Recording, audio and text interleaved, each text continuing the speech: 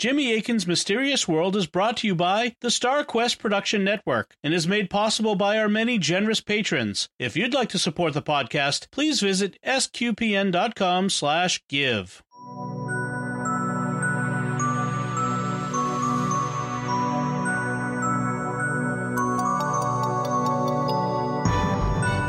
You're listening to episode 240 of Jimmy Akin's Mysterious World, where we look at mysteries from the twin perspectives of faith and reason.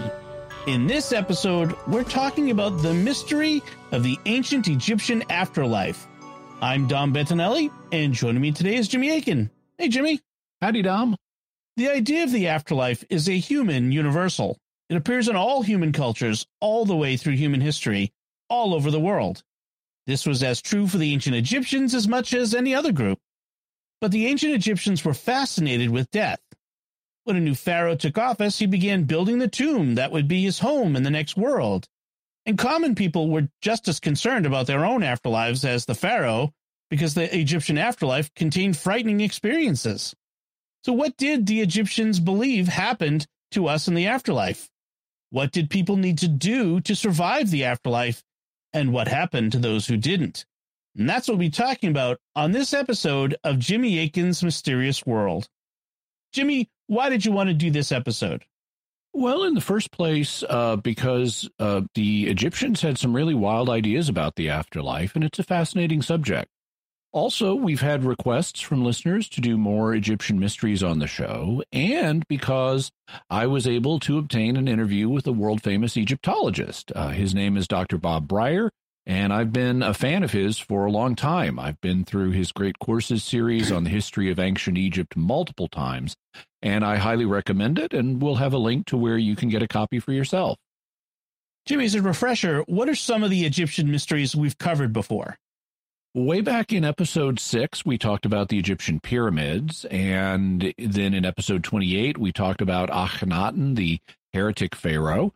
In episode 42, we discussed whether King Tutankhamun was murdered, an idea that Dr. Brier himself explored in his book, The Murder of Tutankhamun, which we'll also have a link to. In episode 89, we talked about the black magic harem conspiracy against Pharaoh Ramesses III. In episode 166, we talked about the biblical exodus of the Israelites from Egypt. And today we'll be talking with Dr. Brier about the Egyptian afterlife, and then next week we'll be talking with him about mummies. So is there anything sensitive in these episodes that listeners should know about? Well, the Egyptian afterlife contained some scary experiences, but nothing that bad. The worst thing that would happen to you is that if you failed to survive the afterlife, you'd simply stop existing, in which case you wouldn't have to worry about anything ever again. Also, while the ancient Egyptians may have believed these things about the afterlife, modern audiences don't believe them. I don't, and I'm sure that the typical listener doesn't either. So I don't think that the afterlife episode will be particularly disturbing unless you're really, really sensitive or something. And what about next week's episode on mummies? Well, we will be talking about dead bodies, but as always on Mysterious World, we'll be keeping things clinical. We will briefly see some pictures of unwrapped mummies in the video version of the podcast. Also, we'll be discussing how the Egyptians got the brain out of the body when they were mummifying it. Little boys all over the world know, based on what they've heard, that they got the brain out through the nose. That's just the kind of detail that little boys love to know. Well, next week, we will briefly mention what they typically don't know, which is how they got the brain out through the nose. But it's a really it's not what you would think. And it's a really brief mention, but, there might be a kind of momentary, ooh, but nothing more than that. On Mysterious World, we usually analyze mysteries from the twin perspectives of faith and reason. How do those relate to our topic today? Today's interview is essentially one long look at the Egyptian afterlife from the reason perspective. That is, what we've learned from archaeology about what the Egyptians believe. When it comes to the faith perspective, we really don't need to say much. The Egyptians had a different faith, and so they had different ideas about the afterlife. It's interesting to know about them and how they were similar to and different from Jewish and Christian beliefs, but it's a fundamentally different religion, so we don't need to respond to it in detail from the faith perspective. This is what they believe, but not what we believe. Okay, so before we get to that interview with Dr. Brier, we'd like to take a moment to thank our patrons who make this show possible, including Albert A., Scott H., Dan F., Nancy A., and James C. Their generous donations at sqpn.com/give make it possible for us to continue Jimmy Akin's Mysterious World and all the shows at StarQuest, and you can join them by visiting sqpn.com/give. Jimmy Akin's Mysterious World is also brought to you in part through the generous support of Aaron Ferguson Electric and Automation at aaronv.com, AARONV.com, making connections for life for your automation and smart home needs in North and Central Florida. And by Catechism Class, a dynamic weekly podcast journey through the Catechism of the Catholic Church by Greg and Jennifer Willits. It's the best book club, coffee talk, and faith study group all rolled into one. Find it in any podcast directory. And without any further ado, let's go to your interview about the Egyptian afterlife with Dr. Bob Brier. Dr. Bob Brier has traveled the world and published more than 10 books on the topics of Egyptology and mummies. Affectionately known as Mr. Mummy, Dr. Brier is recognized as one of the world's foremost experts on mummies and Egyptology. As senior research fellow at Long Island University in Brookville, New York, he has conducted pioneering research in mummification practices and has investigated some of the world's most famous mummies, including King Tut, Vladimir Lenin, Ramses the Great, Eva Peron, the Chinese noblewoman Marquise Tai, and the Medici family of Renaissance Italy. He is the author of The Murder of Tutankhamun, which we covered in episode 42 of Mysterious World, and his latest book is Tutankhamun and the Tomb That Changed the World. Dr. Bob Brier, welcome to Jimmy Akin's Mysterious World. Thank you, Jimmy. I want to, before we start with the questions, I want to mention now you're famous for Egyptology, and most people will know you from that. For example, I've been through your course on the history of ancient Egypt from the Great Courses multiple times. I think you're a fantastic teacher. Thank you. You're the best of all the Great Courses teachers I've encountered so far, and frankly, I'd take a course from you on anything. You're also a philosopher, which not as many folks know. I have a background in philosophy myself, and you've even done a bit of work in parapsychology. A while back, I took a course in paranthropology, which is the study of parapsychology through the lens of anthropology.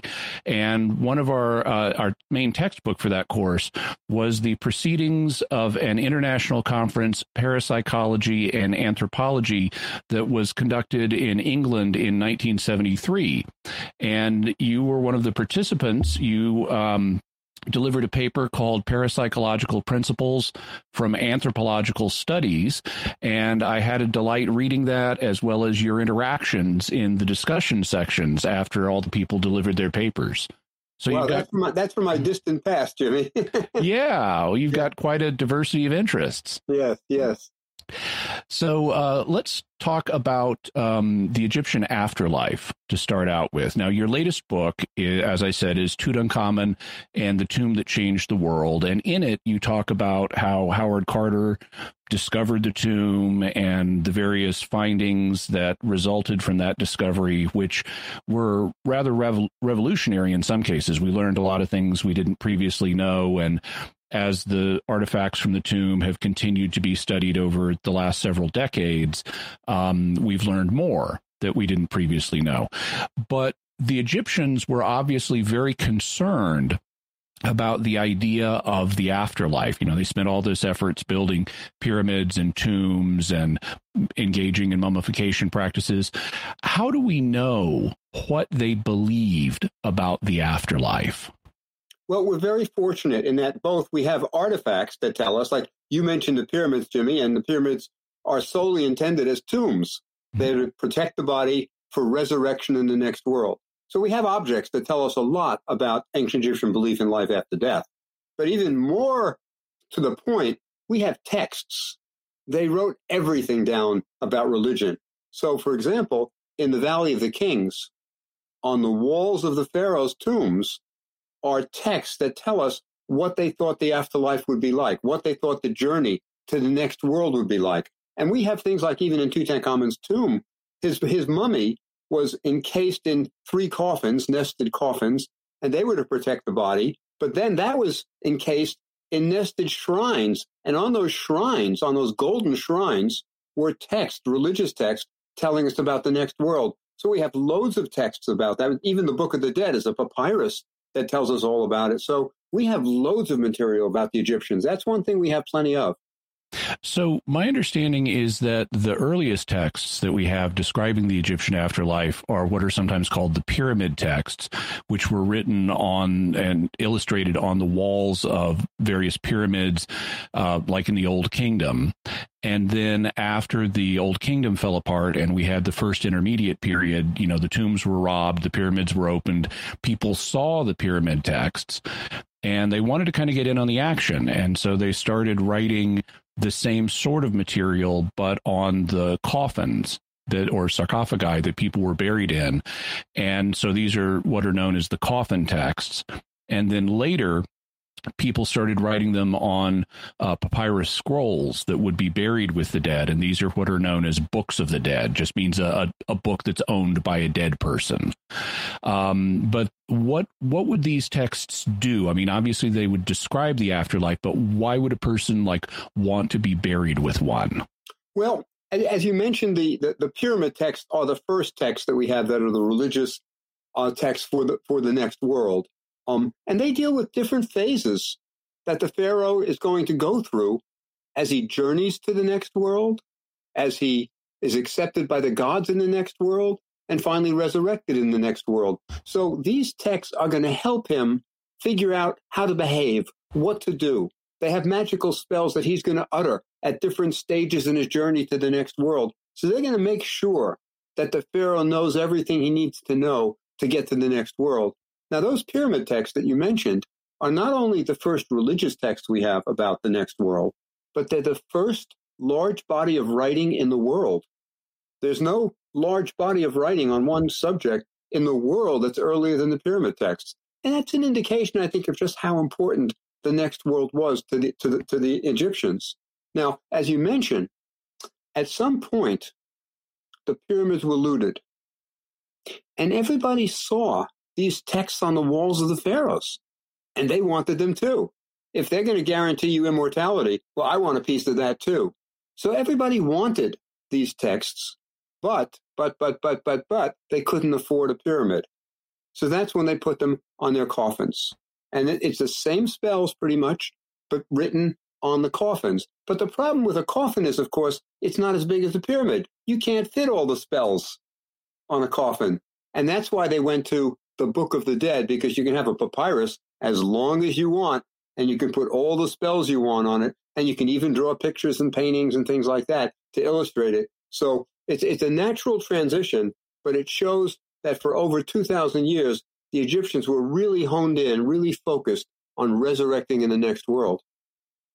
The one thing I've wondered about, because a lot of people in the ancient world, including in Egypt, were illiterate, meaning they couldn't read. And so if I'm an ordinary commoner and I'm not trained to read, how am I going to use my Book of the Dead if I can't read the spells in it to make it to the next world? Would they just kind of have a magical effect, even though I'm not able to read them? Or do you know what Egyptians thought about that? Well, first of all, if you're an ordinary commoner and can't read, you can't afford a Book of the Dead. It's really for the elites. Okay. Not everybody had a Book of the Dead. So it's really for the elites who could read. It was an expensive thing to buy a Book of the Dead. It took a scribe or a team of scribes even. You had someone writing the text. You had someone else illustrating it. It could take as long as a year to do a nice Book of the Dead. So not everybody had a Book of the Dead. Now, if you were illiterate, you'd, of course, want everything you could get to help you into the next world. So you might have magical amulets. You could be buried with some magical amulets that would help you resurrect. So, for example, there's a little amulet that's a headrest, and you would be buried with that behind your neck. So when you got to the next world, you could lift your head up and see where you were and what to do. So it was sort of different strokes for different folks. Now, the Egyptians had a very long civilization before they, were conquered by the Greeks and then later the Romans. From the early dynastic period to the turn of the age, the AD or the Common Era, it was more than 3,000 years. Did their views of the afterlife change in that period, or were they pretty consistent? Oh, they were pretty consistent. As a matter of fact, I think the Egyptians were probably the most conservative nation in the history of the world. And when I say conservative, I mean in terms of resisting change. They wanted it to be the same. They were the greatest nation in the world for thousands of years. And if it's not broke, don't fix it. And this is why the Egyptians didn't adopt many innovations from other countries that would have been very beneficial. So, for example, the Egyptians never picked up on the wheel. They never made full use of the wheel. They eventually had it for chariots after they were conquered by the Hyksos, and so this thing's really good. But they never really used it for transporting things. They didn't have carts and things like that. They still continued to pull their things on sleds. And they never used horses as, say, beasts of burden or rode them. They were just for pulling chariots, as they saw the Hyksos had. So it's really quite conservative. And their belief in life after death really didn't change for 3,000 years. Now, in the West, people tend to think of a human being, at least traditionally, as composed of a body and a soul. And when you die, your body and your soul separate. As the letter of James says in the New Testament, the body without the soul is dead. But the Egyptian view of human nature was more complex than that. They thought that there was more than just the body and the soul. What did they believe about what a human being was composed of? Yeah, it's a very good question. I think an important difference, say, between the Egyptian concept of resurrection and the Christian concept of resurrection is that the Egyptians also felt you needed your body. It was a physical resurrection of the actual body that you have on this earth that's going to resurrect. That's why they mummified. So part of a person is his body. And another part is what they called the Ba, B-A. And this was really what we would call your personality. It's what makes you, you.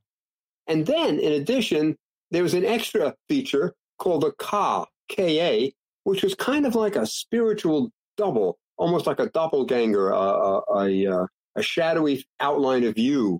And you needed all of this together to resurrect in the next world. There's a wonderful, wonderful, wonderful text called A Report of a Dispute Between a Man and His Ba. It's about this guy who's living in hard times, and he's thinking about killing himself. And his Ba, his personality, his soul, says to him, don't do it. If you kill yourself, I'm going to desert you, and you're not going to resurrect in the next world. And then the guy sort of tries to talk his Ba into, no, let me kill myself, but I'll build a tomb for you that will be the envy of every Ba in Egypt. So he's saying, hey, stay with me. And the Ba says, no, you can't kill yourself. And then the papyrus breaks off at the end, so we don't know what happened. But I suspect it's a kind of resolution where the man decides, no, I won't kill myself. Things aren't so bad. And the Ba decides to stay with him. But for the Egyptian, you had to have it all together or you were in trouble. So that's a difference then between Egyptian belief about resurrection and Judeo-Christian belief, where your body can totally fall apart, dust thou art and to dust thou shalt return. You don't need the body because God can put it all back together. Whereas for Egyptians, you don't want the body turning into dust. You want to keep it together. Did they have fail-safe plans in case something happened to your body that you could, like I've read or heard of Egyptians having sort of surrogate bodies that they could use in case something happened to their actual body. Is that the case? Yes, some, very wealthy, of course, would have what we call a Ka statue. It's literally a life-size statue of you. And the hope was that if something happens to your body, and they were aware of tomb robbers, and that was the biggest threat to your body.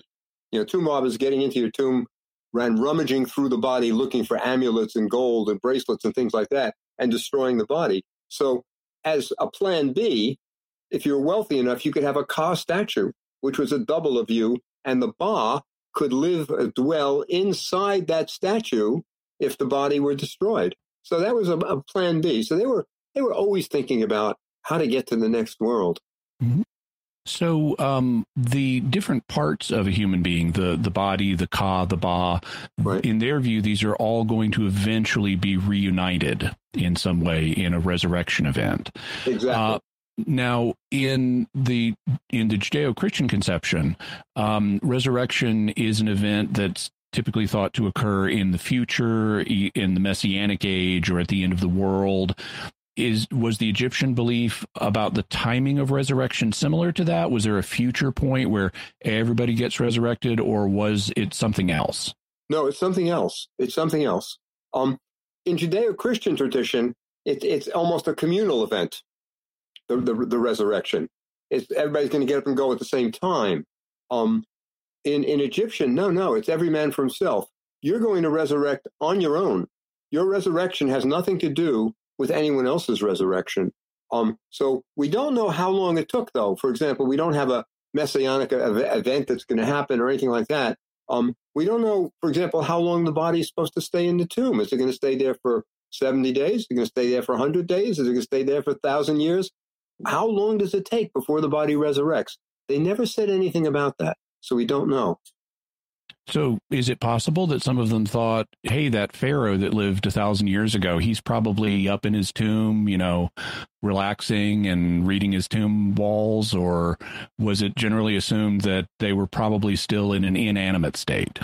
No, I don't know what they thought. I really don't know what they thought. But, one thing that happened is when you resurrect, you're in the West. They believe that you resurrect in the West because that's where the sun dies. It sets in the West, and the West is associated with death. So when a person died, he was called a Westerner. And the euphemism, like we often say, the dearly departed or something like that, they say he went west. And you're going to go west, and you'll be in your tomb till you go west, but I don't think you're really reading the walls. I think you're kind of in your car. And this is a sense I get reading between the lines or between the hieroglyphs. This is a sense I get that you're in your tomb, you're surrounded by the magical spells that are going to help you, and we just don't know when you're going to get up and go again. Did the living need to do now in various cultures, like in for example, Chinese culture, there's the Feast of the Hungry Ghosts, where you provide money to assist the dearly departed in the afterlife. Did the Egyptians believe that the living could do anything to assist the departed? Did they leave them offerings, or how did that work? Yeah, it was almost necessary to help the deceased till he resurrected. So, for example, for the very wealthy, they would have a little chapel near their tomb where the family could come and make offerings for the deceased twice a day, leaving a token bread and beer or some vegetables or something like that. And this would sustain the deceased till he resurrected in the next world. And I think an indication that they didn't really have a particular time when you'd resurrect is that sometimes these offerings were made for thousands of years. We know that for pharaohs, some pharaohs, they were making offerings at his mortuary temple 1,000 years after he died. And that's a real commitment and a belief. I mean, we don't have that much in our society today. I mean, who thinks that somebody's going to be making offerings for them 1,000 years from now? Mm-hmm. Now, sometimes you had situations, and we know about this in the case of some of the pharaohs who really hated some of their predecessors, and they would do things like cut out the names, kind of in Latin, it's called damnatio memorare, the damnation of memory or condemnation of memory, right, where they would obliterate the names of their predecessors. Was this believed to have any effect on the pharaohs in the afterlife? And were there other ways that the living could sort of ruin the chances of a deceased person? Absolutely. I mean, I can think of quite a few ways you could ruin the chances of resurrecting. For example, burn the mummy. Mm-hmm. That's a problem. You don't have a body anymore. Also, this notion of erasing the name, eradicating the name of the person in some way condemns him to non-immortality. That I think there's a lot of texts about that in ancient Egypt. For example, there's a phrase we have: to say the name of the dead is to make him live again. And the idea was sort of by saying the name, you're assisting him in living again. And even on tomb walls, on the outside of a tomb, the facade, there would be a prayer which would go something like this: "O passerby, stop and read my name. It causes you nothing, but it's a blessing." Mm-hmm. And the idea was that by saying the name of the dead, you make him live again. So, it's just the opposite. If you erase the name of the dead, if he's not in memory, in some way, he's not going to be immortal. One thing I've heard that could ruin the chances of a person in the afterlife was decapitation, taking the head off of the body. Is that accurate, or could you maybe then switch to your Ka statue or an alternative body? No, I don't think necessarily decapitation would ruin your chance for immortality. I mean, think about mummification. At mummification, you're taking out the internal organs and things like that, but eventually you're going to get it all together and resurrect. So, no, I don't think that would do it. It has to be more drastic than that. So, for example, there was a great tomb robbery period when the tombs of the pharaohs were violated, and eventually the tomb robbers were caught, and they were convicted. And for some of them, they weren't just executed. We know that their bodies were burned and the ashes were spread on the roads where donkeys would trot on it. So there's an example of making sure that this culprit, this tomb robber, never resurrects in the next world. And that would be by thoroughly destroying the body. And in that case, would the fate of the soul be annihilation? The person just ceases to exist in the afterlife? Yeah, the ancient Egyptians, as far as we know, and I think this is right, had no concept of hell. There was no sense of an eternal punishment. And the worst thing that happened to you is you go out of existence. Okay, so let's suppose I'm Pharaoh and I die. I've spent my whole career preparing my tomb, and they mummify me and they put me in my tomb and they do all the right ceremonies. What do I experience in the afterlife? What happens with my Ba? Well, the afterlife is very much a continuation of this life. It's not everybody hanging out together like angels in white cloaks. Everybody's not equal in the next world. If you were a pharaoh, you're going to be treated as a pharaoh in the next world. And you're going to be taking with you all your treasures from the palace. That's why, for example, Tutankhamun's tomb was packed with all kinds of things, because he was going to take it with him to the next world. I mean, they literally believed you could take it with you. Now, a poorer guy who was a worker, maybe a farmer, he's going to be a farmer in the next world. And what we know is that the elites, the nobility, maybe the administrators of the palaces and things like that, on the walls of their tombs, they showed their daily lives. And the idea was they wanted to show the gods how important they were in this world. So you would see, say, Huy, Huy is the man's name. He was the viceroy of Tutankhamun to Nubia in the south, where they got all their gold. And Huy is shown on his big boat, taking his horse with him into Nubia. And then he's shown bringing back the gold for Tutankhamun in the form of rings, big rings of gold. And he's showing the gods, I was an important guy. That's how I'm going to be treated in the next world. So the next world is really a continuation of this one, just the way you lived it here. No equality. Yeah. My understanding is that kind of the destination that one was going to was a location sometimes called the Fields of Osiris, which was kind of a paradisical environment, except you also had to work. But before you got there, there was a journey. The Egyptians had the idea that there were 12 hours during the night, and sometimes this journey is described as passing through the 12 hours of the night, where if you're a pharaoh, you're accompanying the sun god Ra on his boat. You know, he sails across the heavens during the day, and then when the boat sinks in the west, it has this 12-hour journey in the underworld, and you're kind of accompanying him on that. And there were various challenges that you had to face on that journey. It sounds kind of scary from some of the things I've read. What were some of the things you would encounter on that journey to the Fields of Osiris? No, it was a very scary journey. And that's why you needed the priests, because they knew how to assist you in the next world to get to the next world. And that's why on the tomb walls of the pharaohs, you have all of these depictions of the journey itself. So, for example, you're going to get to 12 gates. You're going to have to get through 12 gates. And these gates are guarded by terrifying demons. And you have to know their names to have power over them. So the book of the gates will give you their names, and they'll tell you what to say to them. There's a lake of fire that you have to pass through, and you're going to have to sort of fireproof your boat, and the book of the gates is going to tell you how to get past all these gates. No, it was a very, very perilous journey. It wasn't just a sail down the Nile, not at all. And you're going to need the gods' help as you get there. One of the famous experiences that's reported for the journey that we see on different walls and so forth is a time where you encounter a group of assessor gods who were there to judge you and make sure that you lived the way you should have on Earth. And so you're expected to deal with these gods and say, hey, I was a good guy and I didn't do the following 42 things, even though you probably did a good number of those 42 things.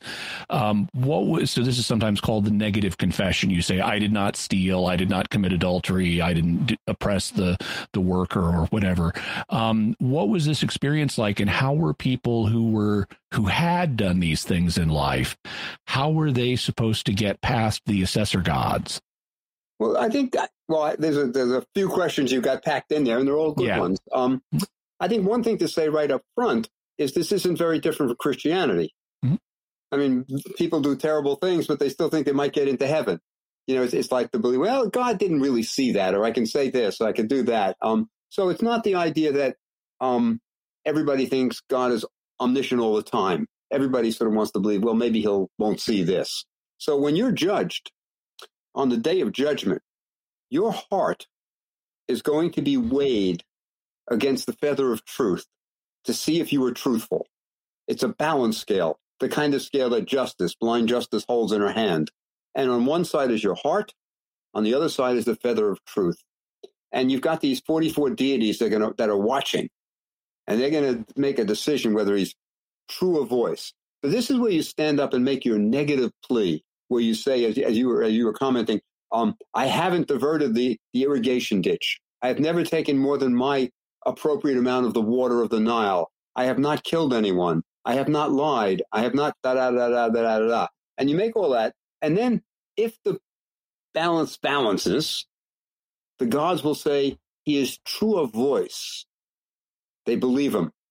Now, this notion true of voice was so important in the judgment that eventually true of voice became a euphemism for dead. So if your uncle was dead for 30 years, when you mentioned his name, Uncle Amenhotep, you would at the end say, true of voice. In other words, he made it to the next world. He was declared true of voice. And it became a euphemism for dead. So there is this judgment. And I think like in most religions, the belief is even though you haven't been perfect, you can maybe say you were and it'll get you into the next world. Yeah, in a Christian context, I think the idea would be you're not trying, at least maybe folk Christianity, different people who aren't really well educated might have different ideas, but the idea would typically be you're aware that you've sinned, and God is too, but because you've repented and trusted in God, you are forgiven. Yeah, that's why we have confession. Yeah, but that's not what the Egyptians thought. You didn't say, yeah, I did all that stuff and I'm so sorry, please forgive me, I trust you. They're just lying to the gods. Exactly. That's right. Right. What happens if the feather of truth or the feather of Ma'at, the Egyptian goddess of order and truth, what if it says this guy's lying? What happens to you? Now, first, let me emphasize on the books of the dead that we have, there is usually a depiction of this judgment. It's chapter 125 of the book of the day. And the balance scale always balances in that picture. They're never going to show you, oh, I lied. They're not going to show that. They're going to show you the desired outcome. Right. But if it didn't balance, there is a creature waiting who is called the devourer of the hearts. And he is a creature that's a combination of crocodile, hippopotamus, and he's got this mouth open, and he's ready to devour your heart. So if the balance scale didn't level out, if it showed that you were lying, then your heart would be thrown to this creature, he would eat it, and you would go out of existence, because your heart is an essential part of you. Right. They believe that we literally thought with our hearts, not our brains. Right. And that's not counterintuitive. It makes a lot of sense, because when you get excited, it's your heart that beats quickly, not your brain. So very, very, it's quite a normal thing to think that the heart is the seat of consciousness, because when certain mental events occur, it's the heart that reacts, which is why on Valentine's Day, we give chocolate hearts, but we really should be giving chocolate brains. I mean, I wonder what the reaction would be from some women if their paramour gives them a chocolate brain for Valentine's Day. That's a very interesting thought. I think they'd be puzzled. Okay, so suppose I'm Pharaoh and I've made it through the negative confession and I make it through the 12 hours of the night with Ra on his boat, and I arrive at the fields of Osiris. What happens now? You're accepted into the next world by the gods, mainly by Osiris, who is the god of the dead. There is a very elaborate myth about Osiris, who is the first Westerner. He is the first one in Egyptian history, mythology. Mythology takes place, before chronological time. So this is way back when. And in the myth, Osiris is killed by his evil brother, but he resurrects. Isis, his wife, says the magical words, reassembles his body after it's dismembered, and he resurrects in the next world. And because he's the first one to resurrect, he's the god of the next world, almost by default. So Osiris is the god who accepts everybody into the West. So you're joining Osiris in the West, and it's kind of like this world, except it's air-conditioned. I mean, that's the sense you get. Everybody's wearing their finest linen. Nobody has any deformities. For example, in the next world, if you were missing an arm or a leg, it would be supplied for you. That's one of the things that embalmers did. When somebody was mummified, who would say, we have a couple of examples of this, say he's missing a big toe. Well, they would supply it with an artificial toe. And anything you're missing, they will supply. So when you resurrect in the next world, you will be complete, even if you weren't in this world. So it's a better world in many ways, but it's a continuation of this world in other ways. It's kind of like Laurie Anderson, the New York performance artist, saying paradise is exactly like where you are right now, only much, much better. And so it's kind of an upgraded version of Egypt. So they had like a celestial Nile and yes, fields of reeds, and on the tomb walls we see, people, Pharaoh's officials fowling, going out using birds to hunt in the fields of Osiris. So that's right. A lot of the same activities that we would do in this life, they would view as happening in the afterlife. All the good things that you enjoyed in this life, you will have in the next life, but none of the bad things. We never see scenes of people having unpleasant experiences in the next world. So it's just what you want is what they believed. There was, though, a requirement of work in the afterlife. Is that correct? Yes. Well, as I say, it's a continuation of this world. And most of the people in Egypt had to work. Most of them were farmers. And the real big work was when the Nile overflowed its banks and you dug canals to bring as much of that Nile water inland so you could farm as much land as possible and grow as many crops as possible. So they thought, you're going to have to do that again in the next world. But if you didn't want to get your feet muddy and your hands dirty, you could have servant statues to do that for you. And many of the Egyptians were buried with 365 little servant statues. And they carry farm implements. They have little hoes and rakes, and they are going to farm for you in the next world. And they're called, in ancient Egyptian, they're called Ushapti figures. Now, the word Ushapti comes from another Egyptian word, Wesheb, which means to answer. So the belief was, just like in this world, when you had a corvée, when you're called up to do your work for the pharaoh, and they called your name, this little statue would answer for you. He'd get up and he'd say, "Here I am." And then he would, by magic, do the work for you. So, yep, you'll have to work in the next world, but you'll have a statue to do it for you. I've seen, now you mentioned some wealthy people having numerous ushabtis, and some of these are very beautiful. You know, you see them in museums like in the Egyptian Museum in Cairo and others. Right. They're often made of a kind of blue faience, so they're very pretty to look at, or at least the well-made ones. But then ordinary people, you know, poor people, have sometimes very simple ushabtis and only like one or two of them. And I sympathize for they're basically slaves, you know, people who do work for you so that you don't have to. But I can just imagine a beaten down Egyptian who's been a poor person all his life, and it's like, I just want one or two ushabtis to work for me in the afterlife so I can get a little bit of rest. And I find that, a very human thing. Oh, absolutely. And, you mentioned a different quality of Ushabti statues. For example, Tutankhamun's Ushabti statues, each one's an individual sculpture of him. They're made out of wood, and they have his features. And they're just little masterpieces, each one. Now, the poor guy, of course, isn't going to have that. But even if you're a lowly farmer, you could get your neighbor, maybe, who's a potter, to make you 365 little statues that they're pretty crude. They look like cigars. They're made in molds, and they're just made out of mud. They're dried mud. But at least you're going to the next world with your little Ushabti statues. Yeah. And this is another difference between Egyptian belief about the afterlife and Judeo-Christian belief, where in Judeo-Christian circles, the afterlife is described as entering into God's rest. So yes. The idea is you've worked all your life, and right. now you get to rest. Mm-hmm. Whereas in Egyptian afterlife, well, you've worked all your life, and now you get to work some more, unless you've got the Ushabtis to help you out. Yeah, I think what's fair to say is that in the ancient Egyptian belief in the afterlife, it's not quite such a qualitative difference. The existence is going to be basically the same activities, the same this, whereas in Judeo-Christian, it's a qualitative, it's a real difference in the next world in terms of what you're going to be doing and the kind of person you're going to be. I mean, there are no murderers in heaven. Oh, that's good to know. Anything else we should know about the afterlife itself before we talk about mummies?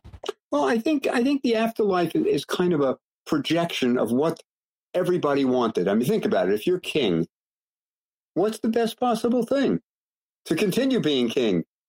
And if you're a farmer, well, we're more realistic. I'm still going to be a farmer, but I'm not going to have to do the work myself. And it's going to be all air conditioned. And there'll be plenty of food for everybody. So I think it's a projection of what you want, and that's what the afterlife is. All right, that does it for today's interview with Dr. Bob Brier about the Egyptian afterlife. Jimmy, is there anything else we should say before we go? I'd just like to thank Dr. Brier for appearing on today's program, and I think the listeners will find next week's episodes on mummies fascinating as well, especially because there's a twist in the episode that you may not see coming. Excellent. So, Jimmy, what further resources can we offer to the listeners and viewers? We'll have links to Dr. Brier's book, Tutankhamun and the Tomb That Changed the World, also his book, The Murder of Tutankhamun, a link to his great courses, History of Ancient Egypt program, the audio version of that course, also his author page on Amazon, and his personal webpage. Excellent. So that's it from us this time. What are your theories about the mystery of the ancient Egyptian afterlife? And you can let us know by visiting sqpn.com, the Jimmy Akin's Mysterious World Facebook page, sending an email to mysterious@sqpn.com, sending a tweet to @MYS_world, visit the StarQuest Discord community at sqpn.com/Discord, or call our mysterious feedback line, 619-738-4515. That's 619-738-4515. And I want to say a special word of thanks to Oasis Studio 7 for the video and animation work they do on this episode. You can check out what they do by going to my YouTube channel, youtube.com/Jimmy Akin, where we have the video version of the podcast as well as other videos I do. And while you're there, I I am trying to grow my channel, so I'd really appreciate it if you would subscribe and hit the bell notification so that you always get a notification whenever I have a new video, whether it's Mysterious World or something else. So, Jimmy, what's our next episode going to be about? Next week, Dr. Bob Brier will be back, and we'll be learning all about Egyptian mummies. What are the famous mummies in the Bible? How did they make mummies? And what has modern science revealed about the process? Looking forward to that. Folks, be sure to get your very own Mysterious World t-shirt or mug or sticker or so much else in our merchandise shop at sqpn.com/merch. You can find links to Jimmy's resources from our discussion and links to the mysterious headlines on our show notes at mysterious.fm/240. And remember, to help us continue to produce the podcast, please visit sqpn.com/give. Jimmy Akin's Mysterious World is also brought to you by Fearvento Law PLLC, now assisting clients with expungements and set-asides of Michigan convictions. To learn more, call 231-202-3321 or go to fearventolaw.com, FIORVENTO law.com. And by Deliver Contacts, offering honest pricing and reliable service for all your contact lens needs. See the difference at delivercontacts.com. Until next time, Jimmy Akin, thank you for exploring with us our mysterious world. Thanks, Doc. And once again, I'm Dom Bettinelli.